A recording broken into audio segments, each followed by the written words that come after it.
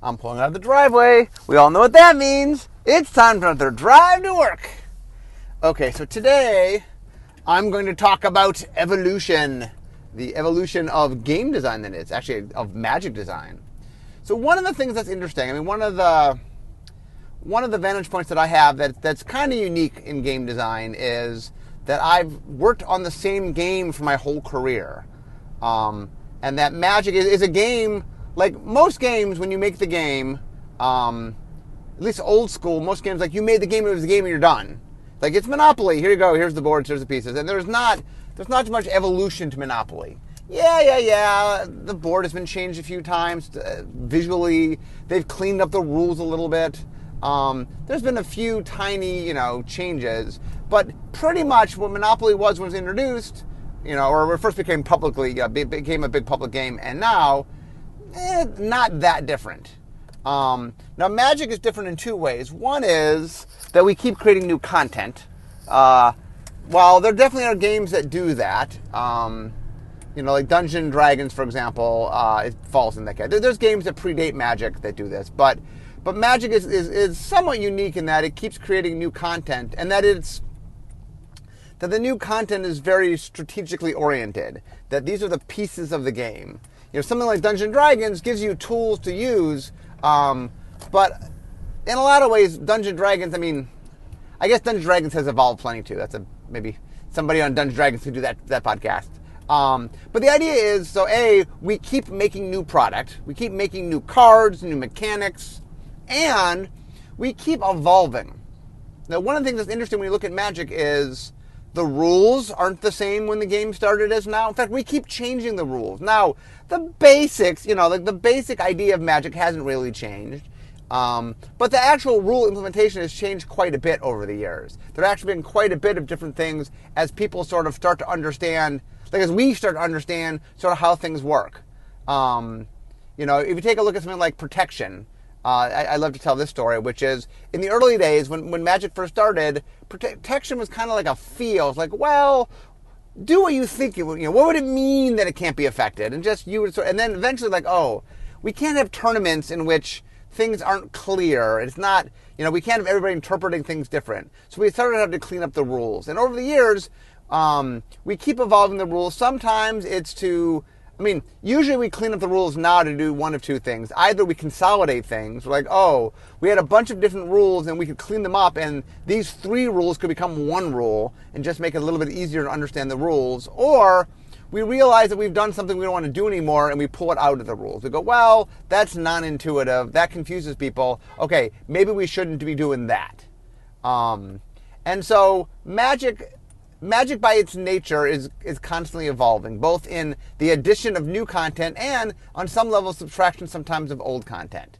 And so the reason I bring this up, the reason of today's topic is one of the things that's very interesting about working on Magic is the technology of making the game just changes so radically over time. Because one of the things that's interesting, so for example, I want to go through some early Magic history and just sort of talk about how things that you might take for granted weren't always exactly take it for granted. You know what I'm saying? So Richard makes Alpha, and he definitely experiments. Alpha it's a pretty robust set if you go back and look. Richard definitely is, even in Alpha itself, he's messing with the rules. He clearly has a bunch of cards that say, well, normally you do this, but not now, not with this card. But Alpha was just sort of the beginning. So let's sort of walk through some early sets. And I want to talk a little bit about what the evolution was of the early sets and sort of talk about how it changed things. Okay, so we're going to start with Arabian Nights, the first ever. So for those who don't know the story of Arabian Nights, so Richard basically makes game. So little setup here so we understand the context. Richard and his friend Mike Davis had come to Peter to pitch a game called Robo Rally. Peter Atkinson says, my company's too small, you have too many pieces, I can't make that game. The game I could make would be a card game, and he's looking for something portable to play in between role-playing games. Richard goes, I think I have something. And then Richard takes a game that he already had created and adapts to the idea of a trading card game.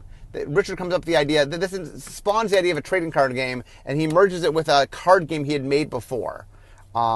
Anyway, he makes Magic, And the thought at the time was that they're going to introduce Magic, and the base game would be out for a year or something before maybe if it's successful, they consider doing something else, adding on another another add-on to it.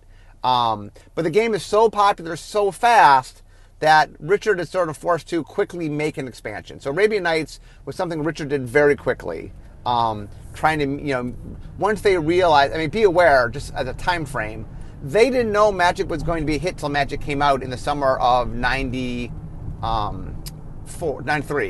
And Arabian Nights came out like December of 93, which means they rushed that through. Okay? They've learned in, July or August, let's say, that they had a runaway hit in their hands. And they had to make something fast. So this was made really, really quickly. Now, it's only 78 cards. It's not particularly big. So what Richard did was, because he was trying to do it so fast, Richard decided to base it on something he knew. Something like, rather than reinvent the wheel, rather than make brand new, he just said, okay, I'll take an existing IP, I'll take something that exists and I'll design to that. And he had always been a big fan of 1001 Arabian Nights. So Arabian Nights was the first kind of top-down set. The first set in which he said, okay, I'm going to build to pre-existing flavor. Nowadays, we make our own flavor. We don't just take other people's things. And I understand Arabian Nights is in public domain and everything. But it's something in which we really don't copy. Like, we'll get inspired. We clearly, look at something like Theros. We were inspired by Greek mythology, but we didn't just make Zeus. We made our own versions of the gods that tied into the Magic Color Wheel, and we did our take on it rather than just 100% just repeating exactly what those things are. So if you look at Arabian Nights, there's a bunch of things going on. Richard starts playing around with some concepts. So one of the biggest ones he plays around with is land. So if you look at Alpha and Beta, or limited edition. The only lands in that set were the basic lands and the dual lands. Lands basically only tap for mana. Essentially it's like I can tap for, white, blue, black, red, or green, or I can tap for 2 of those. And so really, in the beginning, land was solely a mana-producing resource. So Richard was really interested in saying, well, what if lands had a little more utility than that? He introduced lands that tap for colorless mana. He introduced lands that did things other than tap for mana. Oh, I'm in the wrong lane. Hold on a second. Let me get over to the right lane. I just realized I'm in the wrong lane, and safety first. Okay, so he made lands that did things other than just tap for mana. In fact, some of his lands didn't tap for mana. Now, we've since made a rule since then saying, okay, lands are connected to mana. Lands either need to tap for mana or go get you land or something that'll get you mana. With rare exceptions, lands are tied to mana. In some way, they help you get mana. Now, they can do other things. This is something Arabian Nights sort of opened up and said, hey, lands can have utility beyond that. And you see things like Library of Alexandria that lets you draw cards. Lets you do other things.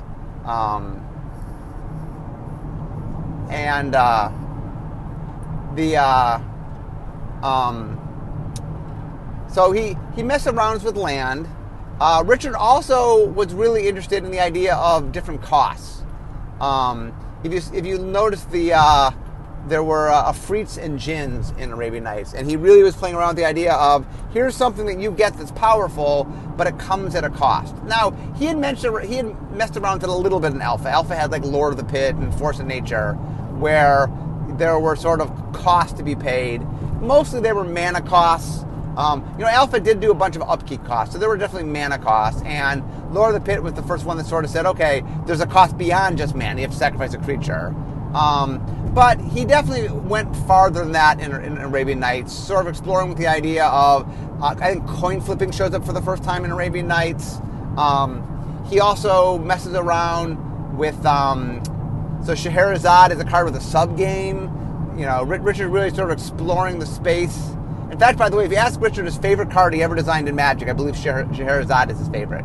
For those who don't know, Scheherazade, you stop the game you're in, you take your library, you take it and play a separate game, and then the winner of that game, earn something. And so the idea is that you are sort of, it's a nested series of games, much like the stories in 1,000 Arabian Nights are nested stories.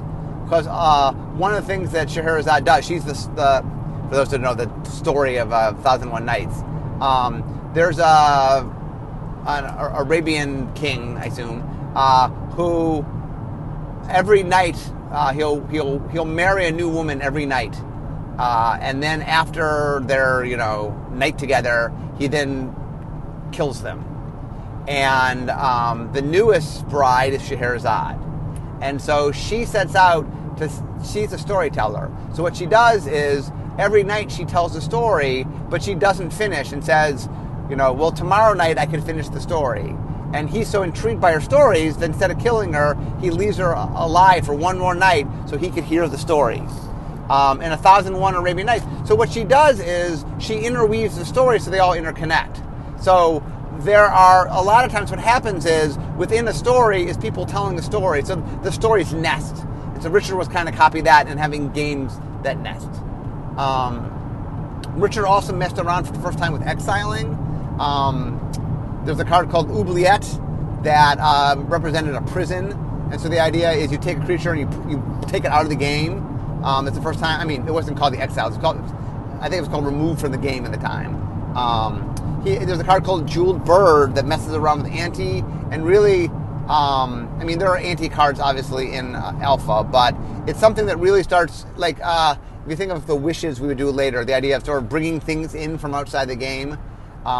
Jewel Bird's the first one that does that. So there's a lot of things going on in Arabian Nights that are very interesting. I mean, Richard's definitely playing around to sort of see what space he can mess around in. Okay, next we get to Antiquities. So Antiquities is the first set that really has a mechanical theme to it. I would argue that Arabian Nights had a flavor theme. It clearly was a top-down set, but it wasn't. The only thing connecting it was kind of matching all the flavor. So Antiquities, so Richard did Arabian Nights. Antiquities was done by the East Coast Playtesters. So Scaff Elias, Jim Lynn, Dave Petty, Chris Page, I think Joel Mick might have been involved in Arabian Nights. Joel Mick normally worked with Bill Rose and the group that made Mirage. Anyway, they were really intrigued with the idea of having a mechanical theme. Artifacts, for those that don't know. It's also the first set. Well, the set did a couple of different things. First, it had a mechanical theme. I think every card in the set has the word artifact somewhere on it, or it's a land that produces colorless mana that's good for casting artifacts, like Strip Mine's in the set. And I think Strip Mine might be the only land that doesn't specifically call it artifact. Well, there's the Urzatron, which mentions artifacts in its flavor text, technically, but it.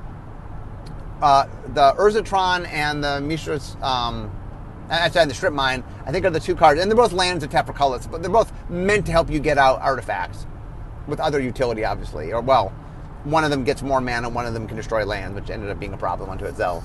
But the idea was this set was all about artifacts. It had a strong mechanical theme, In fact, we don't tend to theme things quite as strong as this mechanical theme these days. Like, even when we do a set that's all about Thing X, everything in the set isn't Thing X. A good Asfan will be, but not everything. And this definitely sort of pushed space to figure out what artifacts could do. This introduced Millstone, so the idea of milling. I mean, Richard had introduced in Alpha the idea that if you run out of cards, the game is over, just to have a backup in case somehow people couldn't defeat the opponent through life. There was this backup that eventually made the game end.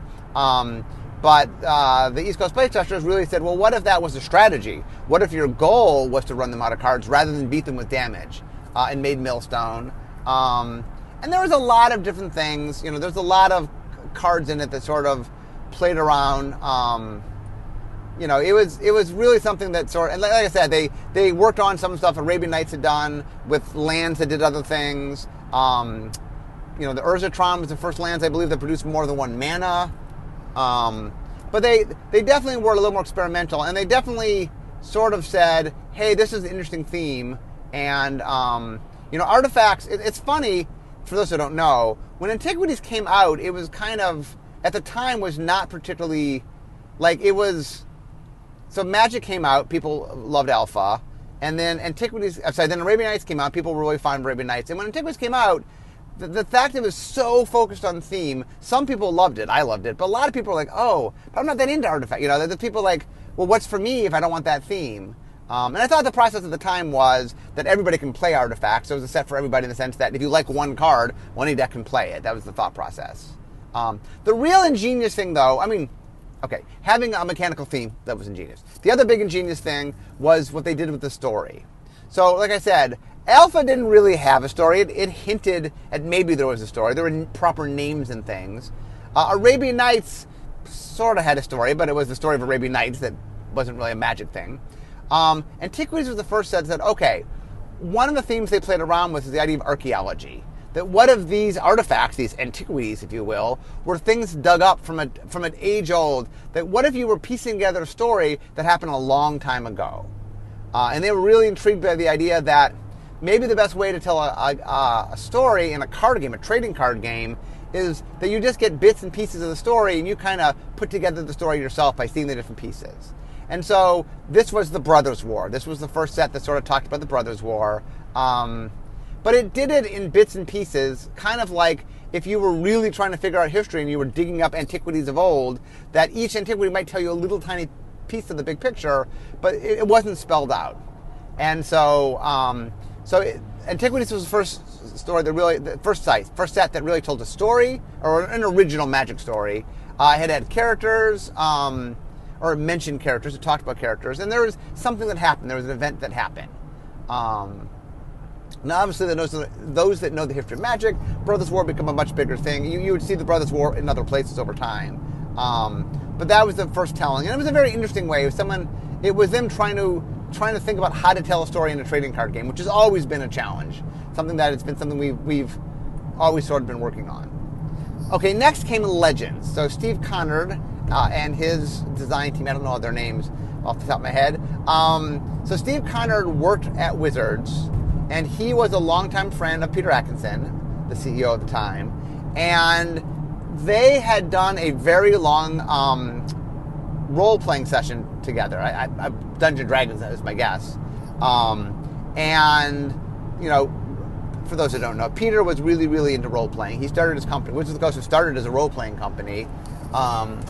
And he and Steve had played a campaign for a long, long time. So Steve had come to him and said, I have a great idea. What if I turn our campaign into a Magic set? And Peter said, oh, that sounds awesome. So the thing that Steve was really interested in was the idea that there was all these characters that, as they over the years, they had made all these really interesting, cool characters. He wanted those characters to be cards. And he wanted them to not just be generic characters, but specific characters, named characters. So Legends introduces, at the time was the creature type of Legends, although everything that wasn't a creature was legendary. So the super type did exist for lands and artifacts, but for creatures it was a subtype. That would later get cleaned up. But anyway, it essentially introduces legendary. The other thing is, because that's just not enough to introduce in one set, he also wanted to do something splashy, so the set also introduces multicolor. So up until that point, every card was a single color. So Legends introduces the concept of legendary things, and it introduces the concept of multicolor. Now, for splash value, he combined them. So the only things that were multicolor were the legendary creatures, which were, once again, they were creature type legend at the time, but I will call them legendary. But be aware, at the time they were creature type legend. So the only thing that was multicolor were the legendary creatures, and the only thing that were legendary was the multicolor cards. There was a one-for-one correlation. There was no monocolor legendary creatures, and there was no non-legendary multicolor cards. Now the interesting thing looking back was there was a lot of ingenuity in the set. There was a lot of cool ideas. But the big difference between Steve Conard and East Coast Playtesters and Richard was Steve at his heart is a storyteller. And there was a lot of story. Legends did a great job of flavor. Steve did not have as much sort of a game design chops as Richard or the East Coast Playtesters did. So the set is a little looser like the development. Remember, at the time there wasn't separate design and development, so it wasn't like. I think Legends had like a weekend of development or something, but not. One of the fun things, I think we posted these online, is some of the original cards that the way that Steve would write the cards is just say what he wanted the card to do, but he didn't really have the technology to understand how to write it in any sort of formal way. Now, be aware at the time the rules were much, much more chaotic. But he would just write a card like, all the creatures fight, and this is before fight existed as a thing, right? Before fight was a word, and it's like, well, what does it mean they all fight? What does that mean? What do you do? And he wouldn't explain sometimes what he meant, just like, they all fight, and so a lot of that weekend was sort of taking things he'd written and just putting it into Magic Ease so people could know what to do with it. And because of that, the legendary creatures, the legends, if you will, were mostly nothing to speak of. The uncommons were crazy overcost and pretty simple. And the rares, there are a few exciting rares. There are a few rares that kind of did something. But in general, they were a little more lackluster than you would have hoped for legendary creatures. We've since learned to make legendary creatures a little more fun. Now, Legends did introduce the Elder Dragon Legends. So the reason that is important is one of them was Nicol Bolas. Oh, by the way, Antiquities, in the story of the Brothers' War, introduced Urza and all the characters, but also, as a villain, introduced the Phyrexians. So the Phyrexians first showed up in Antiquities. Nicol Bolas first shows up in Legends. So if you talk about sort of villains in Magic, obviously there's some newer villains, but two of the biggest villains, which are the Phyrexians and Nicol Bolas, go way back. Go back to the second and third expansions of Magic ever. So, now the other thing that Legends, there's two big things Legends messed around with was Legendary and Multicolor. They definitely tried a lot of top-down stuff. So there's a lot of like cool, weird one-up things from the nature of them doing top-down. Okay, so now we get to the Dark. So the Dark was done by Jesper Meerforce. So Jesper was, when the game started, he was the art director. He's the one that oversaw the card backs, the frame, the original frame of Magic, sort of all the look and feel of original Magic. That was Jesper. And he was the art director, so he was the one that found all the artists. He's the one that went out and, like, one of the things about early Magic was there wasn't a stable of artists. Like right now, we're always looking for new artists. We always add to our stable, but we have a roster of artists that we've used. We use hundreds and hundreds of artists. So when we go to do something, we have a backlog of artists that we have a relationship with. When Jesper started, there was nobody. So what Jesper did was his biggest thing is he went to this art school that I think he had gone to, but it's a local art school, and there's a lot of artists there that he was friendly with, and a lot of the artists came from this school. I believe like Mark Tedin, Anson Maddox, Amy Weber. I believe a lot of people came from that school. Anyway, when Magic hit it big, Jesper said, I would like to make a set. And what Jesper was interested was a tonal. Like, it's interesting, you could see that Richard does the first top-down set, first top-down expansion, and the East Coast Playtesters do the first mechanical centered, and then, we see Legends being a sort of a character centered. Well, the Dark is tonal centered. That what Jesper wanted to do was show the dark side of all the colors. Because one of the things that Jesper found very interesting is that the colors had the ability, and this is something that Alpha definitely leans a little more toward white is the squeaky clean color, and black is kind of the dark and evil color, and that with time we started to say, there's some nuance there. And really the Dark is the first set to sort of put the stake and say, you know what, black doesn't always have to be, black doesn't need to be quite as dark as you think, and white, especially, I guess he was more interested in showing the dark side of all the colors, so we saw less of the good side of black than we saw the dark side of white.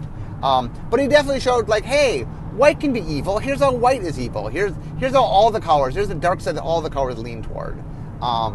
And the thing that's really interesting from a tonal standpoint is the set really started to sort of mess around with sort of what you could do with flavor and how you could design things. And the Dark had a lot of really interesting top-down designs, or I should say flavorful designs that were sort of trying to capture this quality that he wanted.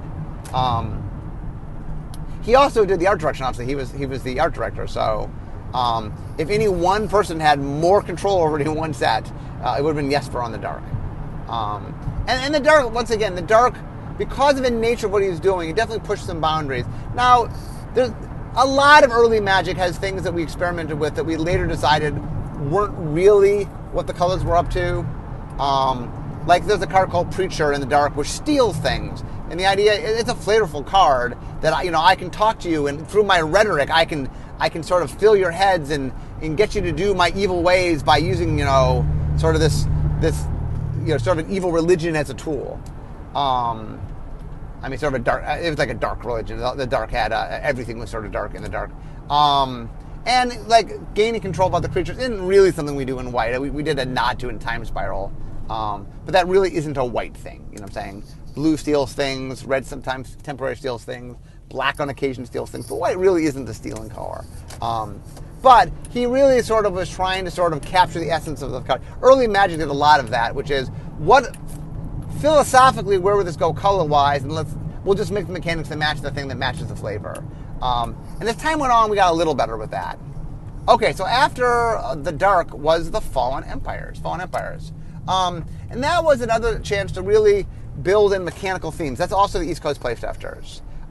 You'll notice it's interesting that one of the things that, if you look at early Magic, most of the other people making Magic, Arabian Nights was top-down flavor from an environment.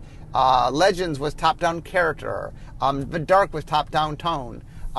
Those were all very flavor-based. But Antiquities, although it did have a lot of flavor with the story, very, very much had a mechanical heart to it. And same with Fallen Empires. They came up with a story, and it had a story. It was a fight between 5 factions. But Fallen Empires did a bunch of things. First off, it really explored what tokens could do. I mean, tokens existed since Alpha, but it really sort of pushed the boundaries of where it could be.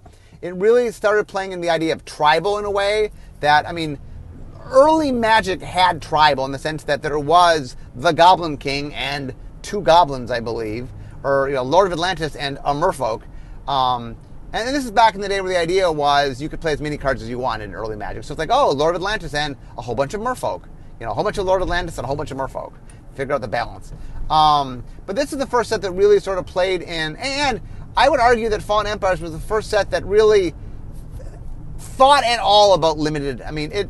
There was a ways to go before a limited. Early limited is pretty rough compared to modern day limited, but it was the first set that at least even took into account having a general sense of balance.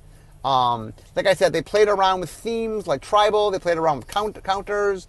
They definitely sort of played around with so here's something else they did that we do now that I think is the first set to really do that. They said, okay, there's factions. In fact, the way it worked was every color had 2 factions. There were 10 factions in the set, technically. There was a war. So every color had a war going on between 2 different parts of it. And so the idea was you had to sort of figure out where you wanted, and each faction had their own flavor to it, and then each conflict had its own flavor to it. So what they did is they wove in these themes. So, for example, let's say you're doing the Saprolings, or the what do we call it? The fungus. The idea is they would grow over time. So the idea was that faction, if you left them alone, they would grow. Meanwhile, they were fighting the elves, and the elves had a mana thing where they had their own sense of growth, but it was a little bit different. So green had a growth theme, but how they used it was different between the two. What green wanted to do was ramp up and play larger creatures. But what the fungus wanted to do was make a lot of saplings, so it would sort of spread wide rather than grow tall.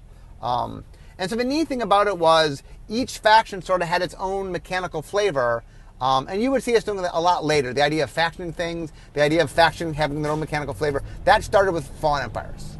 That was the first Fallen Empires doing that. So I'm almost to work, and it's interesting that I'll end with Fallen Empires because the next set after Fallen Empires is Ice Age, which is the first kind of Legends was a large set, I get it, but the first set that was kind of something that could stand alone, if you will. Legends wasn't really designed to stand alone. In fact, for example, you had to go to rare before you could actually destroy an enchantment, for example. There were something called Enchant World at the time, and now we call World Enchantments. That by the way, I didn't mention everything these sets did because I was more talking about how they played into a larger picture. Like World Enchantments was a unique thing for Legends. They represented where the fight was going on. So when you played one, it had some rules about your fight. But as soon as a new one got played, the old one went away because you moved to a new location. And that was the earliest us playing around with locations, I guess. I guess I could point that out. We've many times since then figured out different ways to sort of get the essence of location, be it planes from Plane Chase, or be it like even the double-faced lands in Ixalan. We've definitely messed around with location a bit over the years. But the reason I stop at Ice Age today, well, A, I'm almost at work, but B, I feel that Ice Age was the first sort of us starting to get a larger sense of how sets worked. And that it was the first sort of, the first set that really was meant of a standalone in a way that no set before it happened. So if people enjoy this, maybe I'll do another story about the early evolutions of Magic. But the point I wanted to make today is that every time we make a set, we discover something new. That when Richard made Arabian Nights, he expanded sort of how we thought about different things, how we thought about lands, how we thought about costs, and how we made things. And Antiquities made us really rethink about mechanical hearts for sets, of how they're designed, and the kind of storytelling that we can do. And Legends sort of talked about what role characters can play, and multicolor, and all what legendary things meant to be. The Dark added the idea of what tonal things we could add to the game.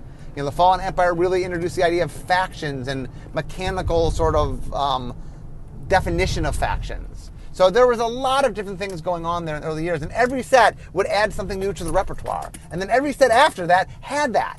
It's kind of like each set sort of introduces a new color of paint, and then every set after that gets that color to use.